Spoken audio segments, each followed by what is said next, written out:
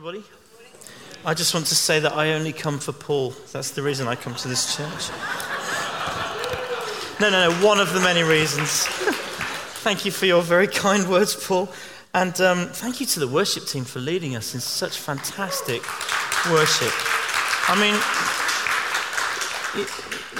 you know, as you plan these talks, and then this happens to me anyway. I plan these talks, and then we're in church, and then all of a sudden we'll sing a song, and I go, oh, that's relevant, so I'll just stop and make a note so I can, and then I'll go, well, that's relevant, so it seems like God's doing something, or somebody's very smart, or both, probably, but anyway, thank you guys for leading us in such wonderful worship, and the truth that we've been singing about this morning in our worship actually sums up pretty much everything I want to say, and everything I think the Lord is talking to us about this morning. I want to start with a verse from Ephesians, if you can stick the first slide up for me, please, Becca. And it kind of summarizes today's talk. And I think it's a word for us this morning. And it says, wake up, sleeper, rise from the dead, and Christ will shine on you. And Paul quotes this in the middle of a passage all about living in the light. It's prefixed, it's got quotation marks in it. They're not on, oh yes they are actually, look, they are on there. It's prefixed with the phrase, as it is said.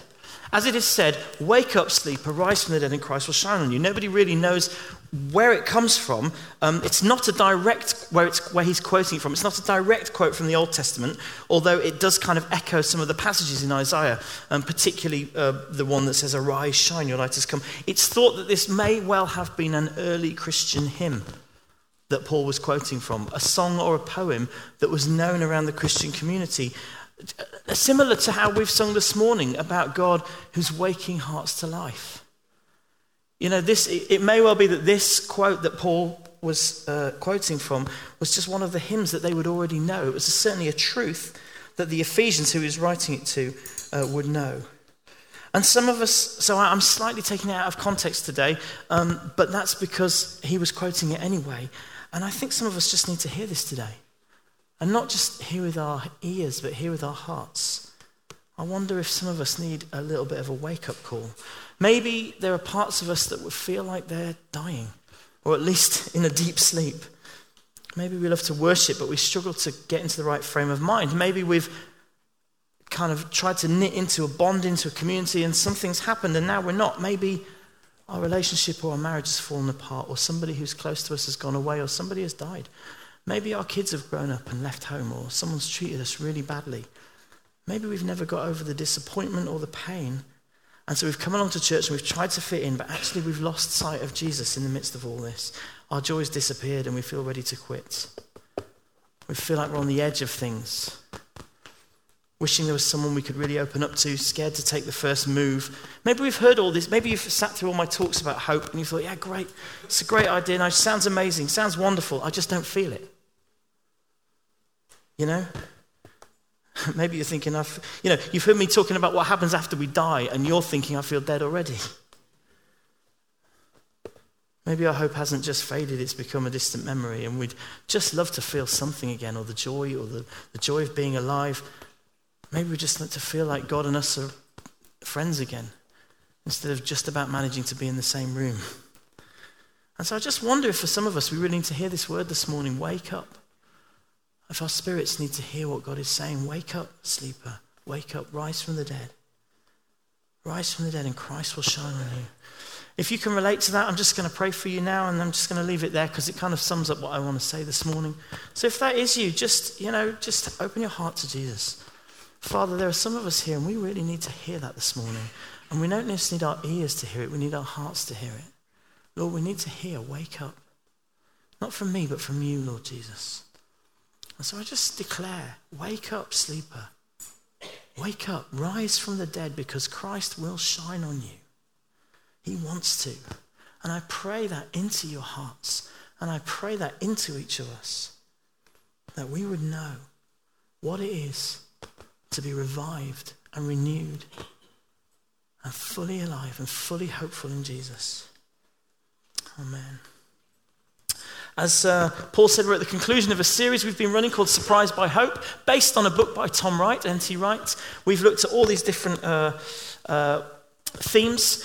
So this is the last one today. By the way, just as an aside, next week, some really great friends of ours are going to be visiting. They're called Andrew and Rosie McNeil.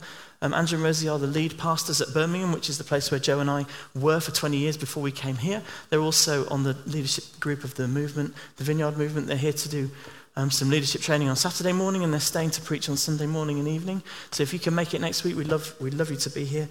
I don't know what they're going to talk about, but it's going to be great. Today, we're going to look at the last section of this talk, Hope of the Church. I hope you're encouraged by this series, because as believers in Jesus, we do have an incredible hope, both for the future and for now. When much of society, and maybe even many of the Christians we know, seem to only have a negative outlook on the world, skepticism and fear and uncertainty, there's actually no reason for us to buy into any of that story. We are part of a much bigger story. A story where the power of death itself is defeated. We've just sung about it. Forever you are glorified. Okay? And that resurrection of the dead, it shows that anything is possible, and it changes everything. And over the past few weeks, we've talked about heaven and earth. We've talked about a new creation. We've talked about salvation. We've talked about the second coming of Jesus. You know, people will often argue about how the second coming of Jesus is going to happen. The passages in the Bible are really hard to interpret. Tom Wright has his own take on it. I don't 100% get it. But as Paul said, regardless of how it's going to happen, the truth is he's coming. And that not only secures our future, but it demands a response from us. And when Jesus comes back, it will be to finally bring the kingdom of heaven on earth, to completely restore his creation the way he always intended it to be. He will finish what he started at Easter. The resurrection of Jesus proves that God has the power to bring the dead to life. He's been doing it ever since in many different ways. And that makes Easter Sunday, which is coming up in a few weeks' time, our most important celebration of the year. Jo has been arguing with us, putting her point of view forward, that we need to have balloons on Easter Sunday morning. And I've gone, yeah, okay, whatever. And then I read Tom Wright, who argues that if you're in the Church of England, after you've been fasting for 40 days through Lent in preparation for Jesus' death, okay, after you've spent all that time being miserable, then Easter, the day that we celebrate his life, should be a proper party. Well, you know, I'm pretty converted here.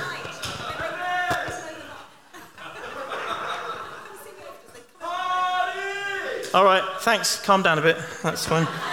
If you want to come and blow balloons up, you can see Jo afterwards. She's just telling me. Tom Wright says we should be celebrating for a week, not just for a day, and we should start with champagne for breakfast. So, I'll just leave that there.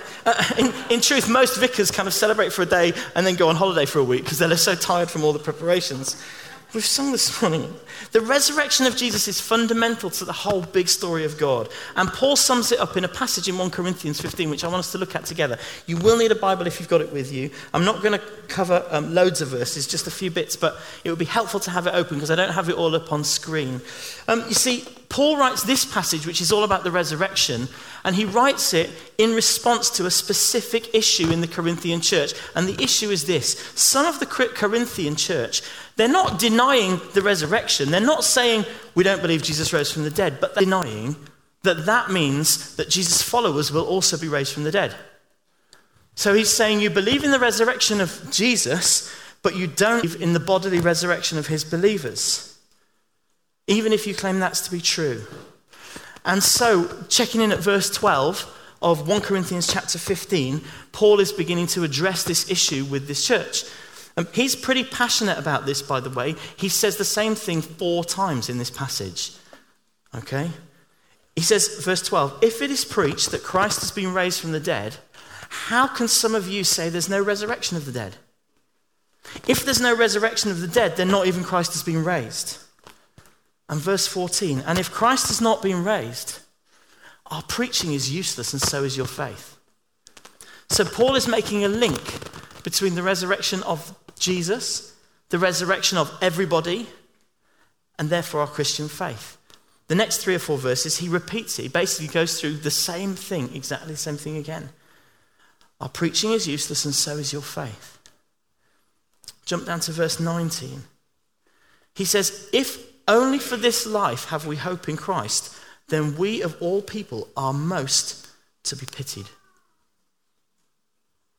If Jesus' resurrection is only for now and not for the future, we might as well give up and go home. We're to be pitied. That's what Paul says. But Christ has indeed been raised from the dead. This is verse 20. Christ has indeed been raised from the dead, the first fruits of those who've fallen asleep. That means those who've died. He's the first fruits. The harvest comes later. For since death came through a man, the resurrection of the dead also comes through a man. And as in Adam all die, so in Christ all will be made alive. I love that verse. As in Adam all die, so in Christ all shall be made alive. But verse 23, but each in turn, Christ the first fruits. Am I clicking again? Oh, okay. Each in turn, Christ the first fruits. Then when he comes, those who belong to him, then the end will come when he hands over the kingdom to God the Father after he's destroyed all dominion, all authority and power. For he must reign until he's put all his enemies under his feet. The last enemy to be destroyed is death, for he's put everything under his feet. And it goes through the list of what's going to happen. I'm just going back to verse 22. I love this verse. It's kind of one of the great promises of the New Testament, isn't it? In Jesus is the possibility for life and hope, no matter what your situation, no matter what your circumstance, whatever you've done in the past, whatever you think disqualifies you from being with him, it's not true, because in Jesus, all will be made alive. We worship a God of life, and no one is beyond his resurrection power. And as I said last week, he's reaching out a hand of rescue. And some of us, all we need to do is reach up and grab that hand. That's what Jo was talking about earlier with her word. What would that mean for you today? To reach up and grab the hand of Jesus. And as I also said last week, he rescues us for a reason. And the rest of this chapter, Paul goes into a long explanation of how it's all going to work out with spiritual bodies and mysteries. There's a great quote in there which Handel wrote into a famous piece of music called The Messiah, which goes, the trumpet shall sound and the dead will be raised. It's a great song if you're into that sort of thing. I won't attempt to sing it now. But it's basically, it features a bass solo and a trumpet. And they kind of do this interplay. Anyway, later. And finally, at the end of all this, right at the end of this long, descriptive chapter, get to the last verse, verse 58. And Paul says, and what should our response be to all of this? Hey, church, what are you going to do about this? And what he doesn't say is, so therefore, guys, kick back, enjoy life, be comfortable, prepare for a chilled out future in paradise. He doesn't say that at the end of this chapter. He doesn't say it anywhere, actually. He says this in verse 58. Therefore, my dear brothers and sisters, stand firm. Let nothing move you. Always give yourself fully to the work of the Lord, because you know that your labor in the Lord is not in vain. Our labor in the Lord is not in vain. The things we do for God in the present are for a purpose, and they form part of the future. Let me say that again. The things that we do for God in the present are for a purpose and form part of the future. Our role is to partner with God in building his kingdom. I used the phrase a few weeks ago, collaborative eschatology, the idea that as believers we are working with God to bring about his new kingdom, the new heaven and earth. We are bringing his kingdom power into the present day and therefore working towards it happening in the future. That's kind of what Jesus instructed us to pray and do in the Lord's Prayer when he says, your kingdom come, your will be done here on earth. The Archbishop of Canterbury and a bunch of other archbishops and senior church leaders have recently launched an event that's happening this coming May and June called Thy Kingdom Come. How many of you have heard of it? Okay, it's a prayer initiative. It happened last year for the first time, and it's happening again this year. Actually, it's happening right across the world. It's very simple. All they're doing is they're saying to all the Christians, shall we all pray together? And shall we ask God's kingdom to come? I'd love you to watch this little video if you guys can play that. Just telling us a little bit. We're going to get involved in this later in the year, but just have a look at what Justin Welby has to say about it. There's a lot about this job that stops you getting too self-important. I remember being at some event. One of my colleagues heard someone in the crowd whisper, "Isn't that the Archbishop of Canterbury over there?" And the person's friend hissed back, "Nah, too short." When I meet Jesus Christ at the judgment, I know one thing. He isn't going to care what size of archbishop I was, or I think whether I was an archbishop. What matters is that I loved him and sought to follow him, and above all, that I trusted in him alone for my life and my future. Because the most important thing I've ever done is to become a follower of Jesus. I took my first steps with him about 42 years ago. Over those years, he's been a faithful friend, a sovereign Lord, compassionate, forgiving, my ever-present Saviour. Everything in my life, the heart and foundation of all I am. Through the hardest and most painful times, and in the best and most joyful times of my life, Jesus has walked alongside me. He's never left, even when I've wanted him to. When I felt ready to give up hope, he picked me up, and it's his love that has healed me and strengthened me. Following Jesus has been the core point of my life, and that's one reason I want everyone to hear his voice calling to them and to learn what it is to find his love, his call, his direction, his purpose. That's why I'm pledging to pray for more people to know the life-transforming love of Jesus Christ. And that's why I'm asking you, along with every Christian community around the world, to join me in pledging to pray as part of Thy Kingdom Come. So if you hadn't heard of that, that's a fantastic thing that's coming up end of May, beginning of June, and we will be taking part in it. We'll be encouraging all of us to join in different ways and putting in one or two events. And there's Tent on the Green, some stuff going on down at the cathedral at Pentecost weekend. That's at the first weekend of June. But the point about this is not the events particularly. The point about this is that we're going to be praying for God's kingdom to come. And we're going to be doing it together because our prayers make a difference. Because as I said at the end of that chapter, as Paul says, our labor is not in vain. And the things that we do have an impact now and in the future. Let me read you a little section from the Tom Wright book about how he describes this dynamic of responding to what God's saying and inviting and being part of the kingdom. Let me read this to you. It's a couple of paragraphs. You are not oiling the wheels of a machine that's about to fall over a cliff. You're not restoring a great painting that's shortly going to be thrown on the fire.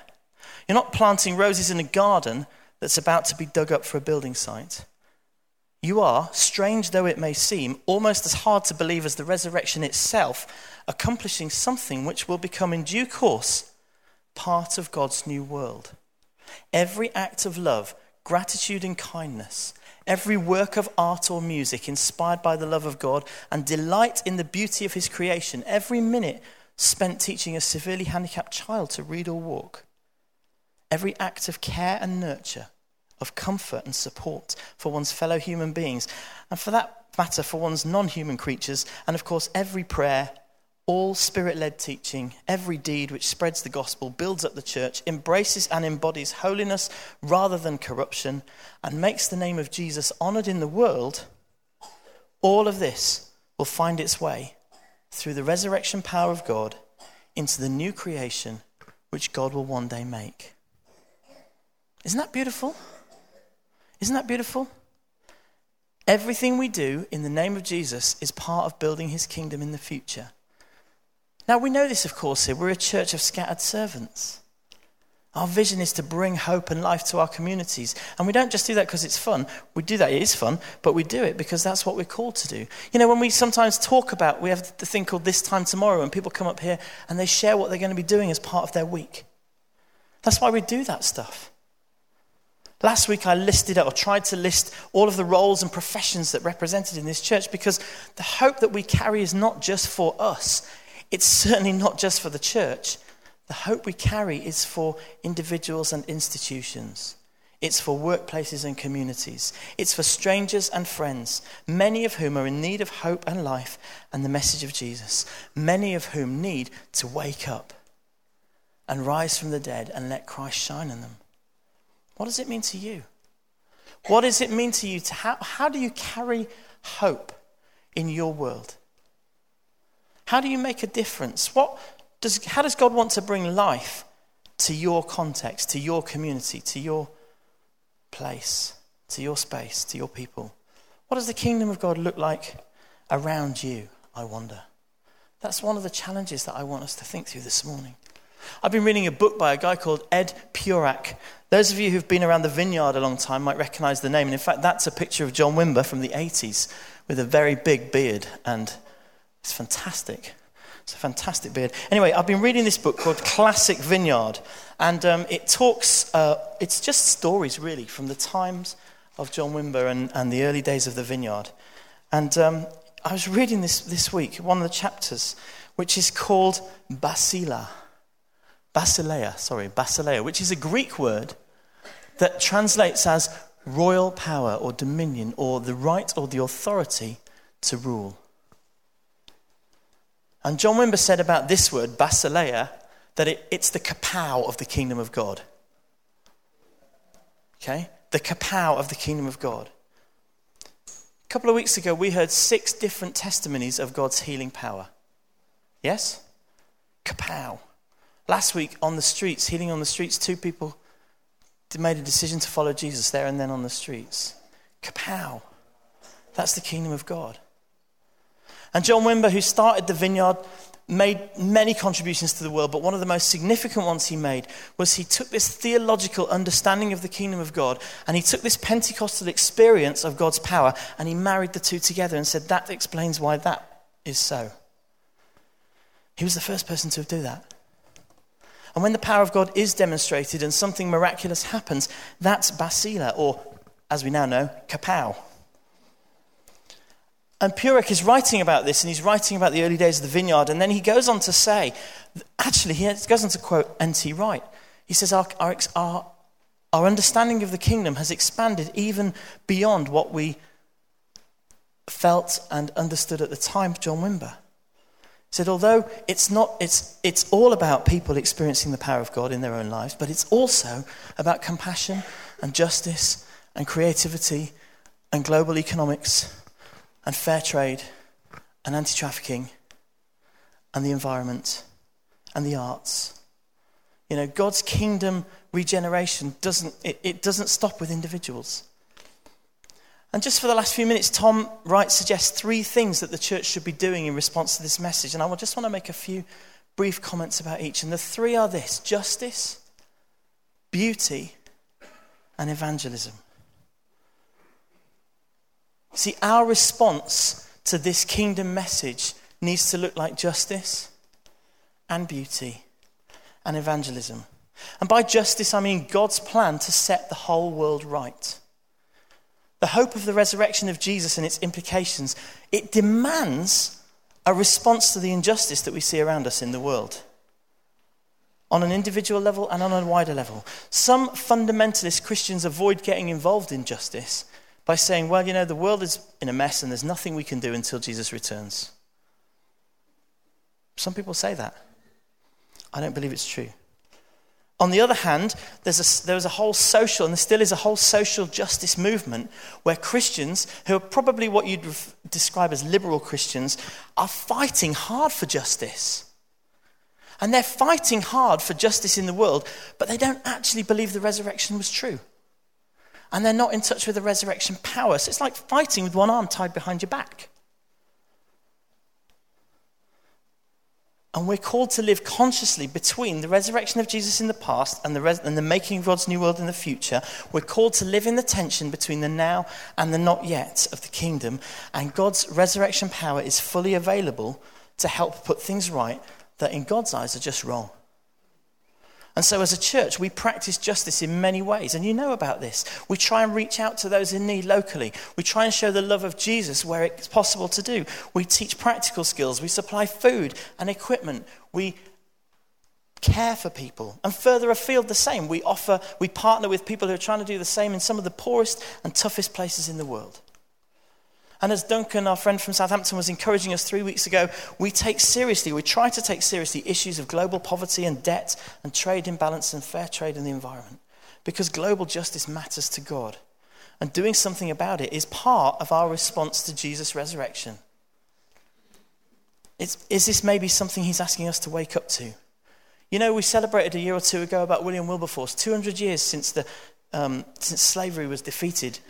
A fantastic man in the power of God who did some amazing things. And yet, you know, slavery's back, as you know. It's kind of hard to ignore. A small group of people from this church have been praying for about the last 5 years into the issues of global slavery. And have seen direct results in answer to their prayers. And I just want to tell you about one thing that's coming up. This is called a gift box. And this gift box, something like this, is coming to Winchester Cathedral in the middle of May. And this is all about raising awareness of human trafficking and slavery. It looks beautiful from the outside, just like the offer to get a job or to travel does. And when you get inside, you realise that actually things aren't quite what they seem. And so we're going to look for a team to man this in the middle of May. Debbie Dimer is running a project and a team. You can look at the e-press to get involved. It's just one of the things that we're doing as a response to the need for justice. You know, there's also fair trade food and clothes and ethical investments and climate awareness and all of these areas. You know, a few years ago we lived in Birmingham and we lived quite near the Cadbury factory. And Cadbury make chocolate, as you know, and none of their chocolate was fair trade. And Jo decided that she would write one day to Cadbury's and say, look, our kids go to your school, we are local to you, we love your chocolate, but it needs to be fair trade, please. So she wrote a letter to the corporate behemoth that is Cadbury's. And about 6 months later, for various reasons, I'm sure Joe's wasn't the only letter, but they decided to make the dairy milk bar a fair trade bar. And there was a big advert on the poster as we drove into church on a Sunday morning, massive hoarding, and it said, dairy milk is now fair trade. And our Becky, who was about 7 or 8 at the time, said, Mommy, you wrote that letter and God answered your prayer. Isn't that fantastic? We can do stuff to make a difference. We can do stuff to make a difference. A teenager I know was part of a group that led their school through a journey of becoming a fair trade school. It's meant that they've had to phase in new uniforms. This stuff makes a difference, whether it's micro or macro, whether it's an individual or an institution. The light and the life and the resurrection power of Jesus needs to have an impact on justice. Ask the Holy Spirit, where is that happening around you? Where does that need to happen in your world? And our response to this doesn't need to be just about justice. Tom Wright also talks about beauty. And we read last week in Romans 8 about the passage about creation groaning and waiting, almost waiting to give birth to a new world. Paints a picture, Wright does, that the beauty of this world is like the beauty of a violin. It's beautiful in itself as an object, but it's even more beautiful because of you know what it's capable of. You know the music that it's capable of producing. Or another example would be an engagement ring, which is delightful to look at, but even more delightful because of what it promises, what it means. And in the same way, we can say that the creation that we live in is beautiful in itself, but even more beautiful because of the new creation it points to. And we live in between the two. And we have this incredible ability to bring forth life. I mean, we create new people. And we bring forth life in many other ways. God gave man the job of taming the animals. Taming the garden and naming the animals. Taming the animals? Maybe he did that too. We're meant to exercise the creativity that God has given us to make sense of and celebrate the world around us. And do you know what? Just a little personal issue here. Tom Wright says this, but I agree with him. The problem with some Christian art is, if we're honest, it only actually really tries to reflect the Garden of Eden, the paradise. And that can just become a little bit trivial and a bit sentimental, possibly. And the problem with lots of art that we see around us in the world is it only really reflects the darkness and pain of what people are experiencing. And that can be pretty brutal. Whereas if we're Christians with a kingdom worldview who understand the tension of living between the now and the not yet, then we must be able to find ways to reflect people's painful experiences and also point to the hope. I read that in Tom Wright and it reminded me of something Bono said. Now, you know me, I don't like to quote Bono too often. But I watched an interview of him with Bill Hybels one time, many years ago, and he was just talking about art, and he just made this comment about, he said, great art, and by art, by the way, I mean any kind of art, I don't just mean painted art, but any great art can be found in the tension of two different ideas, in the tension of conflicting viewpoints. Living in the tension can produce the most extraordinary expressions. So if you're a U2 fan, for example, we're one, but we're not the same. That's one of their songs. I've climbed the highest mountain, I've run through the fields, only to be with you, but I still haven't really found what I'm looking for. There's a tension and a restlessness. It reminds me of this book, The Shack. Who's read this book? Okay, it's about to come out in a movie, or it's coming out in a movie. I'm not sure about the movie. I've read some good reviews of it, actually. I'd quite like to see it myself. I love the book. I mean, The Shack isn't meant to be a theological description of what it's like. The Shack is meant to be a piece of artwork that helps us reflect on the pain that we're in and also try and understand the hope that we're offered to. It's a piece of art that sits in the tension of those two ideas. Do you get me? It's not the only example, but it's just one that came to mind. There are tons of great examples. And the reason it works so well is because it's relatable. So if you're an artist or a poet or an author or a songwriter or a dancer or a musician or an actor or a choreographer or anybody, frankly, who creates stuff, I really want to encourage you to push into that place where you can reflect the tension that's going on between the people that we see in the world around us and the kingdom of God that we know to be true and the hope that we know is true for the future. Because that's a really powerful place. And by the way, if you are one of those people, please don't limit yourself to art that is for the church. Okay? Because that can sometimes be a bit one-dimensional. And we have a much bigger audience. The world needs creative stuff that identifies with people's pain and expresses and reflects the genuine struggle but points to the new hope of creation. You know, we sang a song this morning, lift me from my grave. Lift me from my grave and hold me up. Well, if you were going to be really strict theologically, I'm not sure that we can say that. But it's trying to express a viewpoint that's saying sometimes I just feel like I'm in my grave. And yet there's do you get me? Yeah? Don't write to me any theological letters about that song. No, you can. Sorry, you can if you want. That's fine. It's a great song. I love it. As I encouraged us last week, we all have within us the seeds of kingdom creativity to bring hope and find solutions for the challenges which those around us face. You know, there's a guy who lives down our street, and about 3 months ago at Christmas, we decided to have a party. We've only been trying to do it for about 5 years. We just literally went and invited the neighbours to come round for a drink. That's as complicated as it got. And one guy showed up who we'd not met. We just popped a note through his door, and he knocked on the door the night before the party. He said, I'm so sorry I can't come, but would you... he said, I'm so sorry I can't come. Thank you so much for inviting me. I'm really sorry I can't come now tomorrow, but thank you. I'm really grateful, and I'd love to get to know some new people. And we got talking to him, and it ended up that he stayed and had dinner with us. And it turned out that his story was that his wife had died 9 months beforehand. And my wife, Jo, who's brilliant at this sort of thing, remembered the date. And this last week, which was a year since his wife died, she said, we need to do something. And we hadn't seen him really for 2 or 3 months since he popped round. We might have said hello to him in the street once or maybe twice, I can't remember. Anyway, so Jo and one of the kids, they made some brownies and they went down, they just took them round. Said, hey, we're just thinking of you. And that's the kingdom creativity that God could give any of us to make a difference in the world. That's just one example. Ask the Holy Spirit, what does it look like in my world to capture and express this beauty? Or what are the problems facing my organization right now? What are the tensions that we're living through? And what are the seeds of hope or creative solutions that God could give us if we push into him? What's the Spirit saying? So I talked about justice. I talked about beauty. And the last one is evangelism. How does the gospel sit with all of this? What does the good news of Jesus mean in the context of the new creation? See, many people understand the gospel message to be within a framework of heaven and hell, and that sin is stopping us getting to heaven, and that Jesus is the solution to that problem, and therefore we need to accept Jesus and we will be saved. And that's not wrong. That's absolutely true.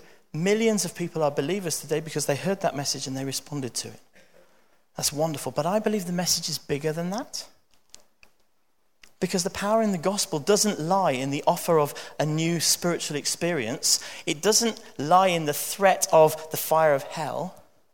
The power of the gospel is in the announcement of the kingdom of God and the invitation to become part of it. Jesus demonstrated this through his words and through his actions, and we can too. One more quote from Tom Wright. How can the church announce that God is good, that Jesus is Lord, that the powers of evil, corruption, and death itself have been defeated, and that God's new world has begun? If it's actively involved in seeking justice in the world, both globally and locally, and if it's cheerfully celebrating God's good creation and its rescue from corruption in art and music, and if, in addition, in its own internal life, the church gives every sign that new creation is indeed happening, generating a new type of community, then suddenly that announcement makes a lot more sense. That's the context within which the gospel fits. People want to be part of something new. And when people start to encounter and respond to signs of a new creation, that's when they start to get closer to God. Maybe they come to church, maybe they read the Bible, maybe they pray and worship. And transformation starts to happen. And there's that verse in 2 Corinthians. It says, therefore, if anyone is in Christ, the new creation has come. The old is gone and the new is here. Sometimes that verse is translated, if anyone's in Christ, he is a new creation. A better way to translate that is, if anyone is in Christ, the new creation is here. And there's a difference, because every person who chooses to walk with Jesus is not just, hey, a new creation, popped another one out. It's not like that. Every person who chooses to walk with Jesus is part of the new creation. They are a prophetic promise of what is to come. We are a prophetic promise of what God is going to bring. We are further proof that the kingdom of God is being made and that resurrection life is possible. Last Sunday night, we baptized Hannah here, and she told her story of how she'd come to Jesus. It's a symbol of the new creation. Every time we take communion, which is what we're going to do in just a minute, we're celebrating what Jesus done. And we're reminding ourselves that in him we are part of the new creation. So whoever we're called to be, wherever we've been scattered, whatever we're doing, whoever we are bringing the hope of Jesus, the hope of the resurrection, the hope of new creation and the kingdom of God. We are the carriers of the message of hope. And our lives and our words should declare, wake up, sleeper, rise from the dead, and Christ will shine on you. And I would love to give you an opportunity to encounter Jesus, to encounter that resurrection power for yourself today. All of you, all of us. So this is what we're going to do. We're going to take communion together, and then we're just going to open up for ministry.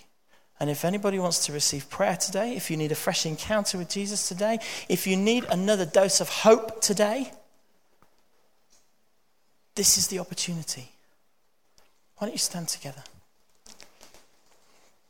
Have we got some people who are going to lead communion? Brilliant. Paul, could you just make sure that they get organised? Thank you. Wonderful. Now, when we come to the Lord's table or come to communion, this is an opportunity for us to remember what Jesus did. This is the way that he instructed us to do this. He said, I want you to drink this wine and eat this bread, and it's a symbol of what I've done for you when I died for you on the cross.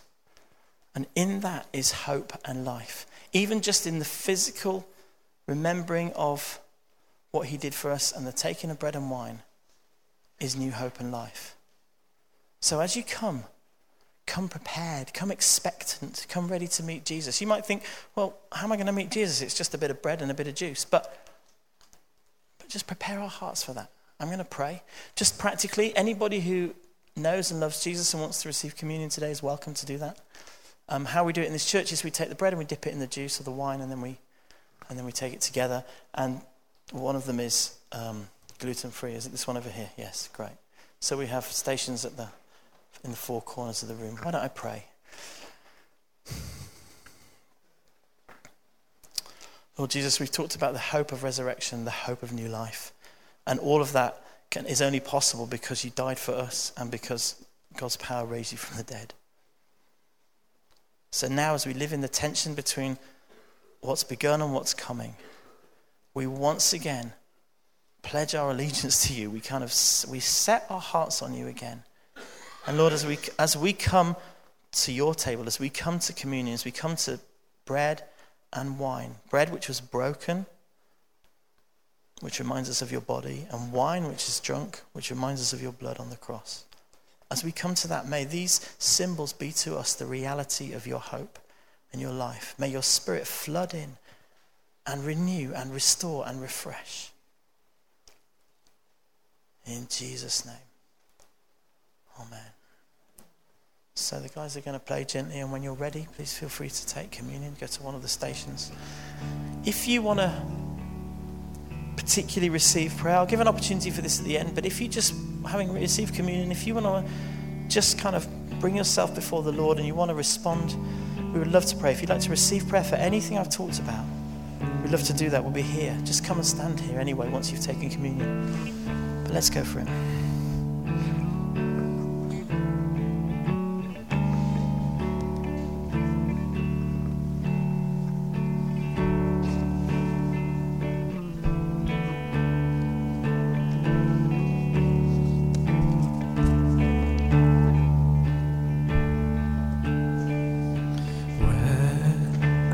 Survey the wondrous cross on which the Prince of Glory died. My richest gain I count but loss, and pour content on all my pride.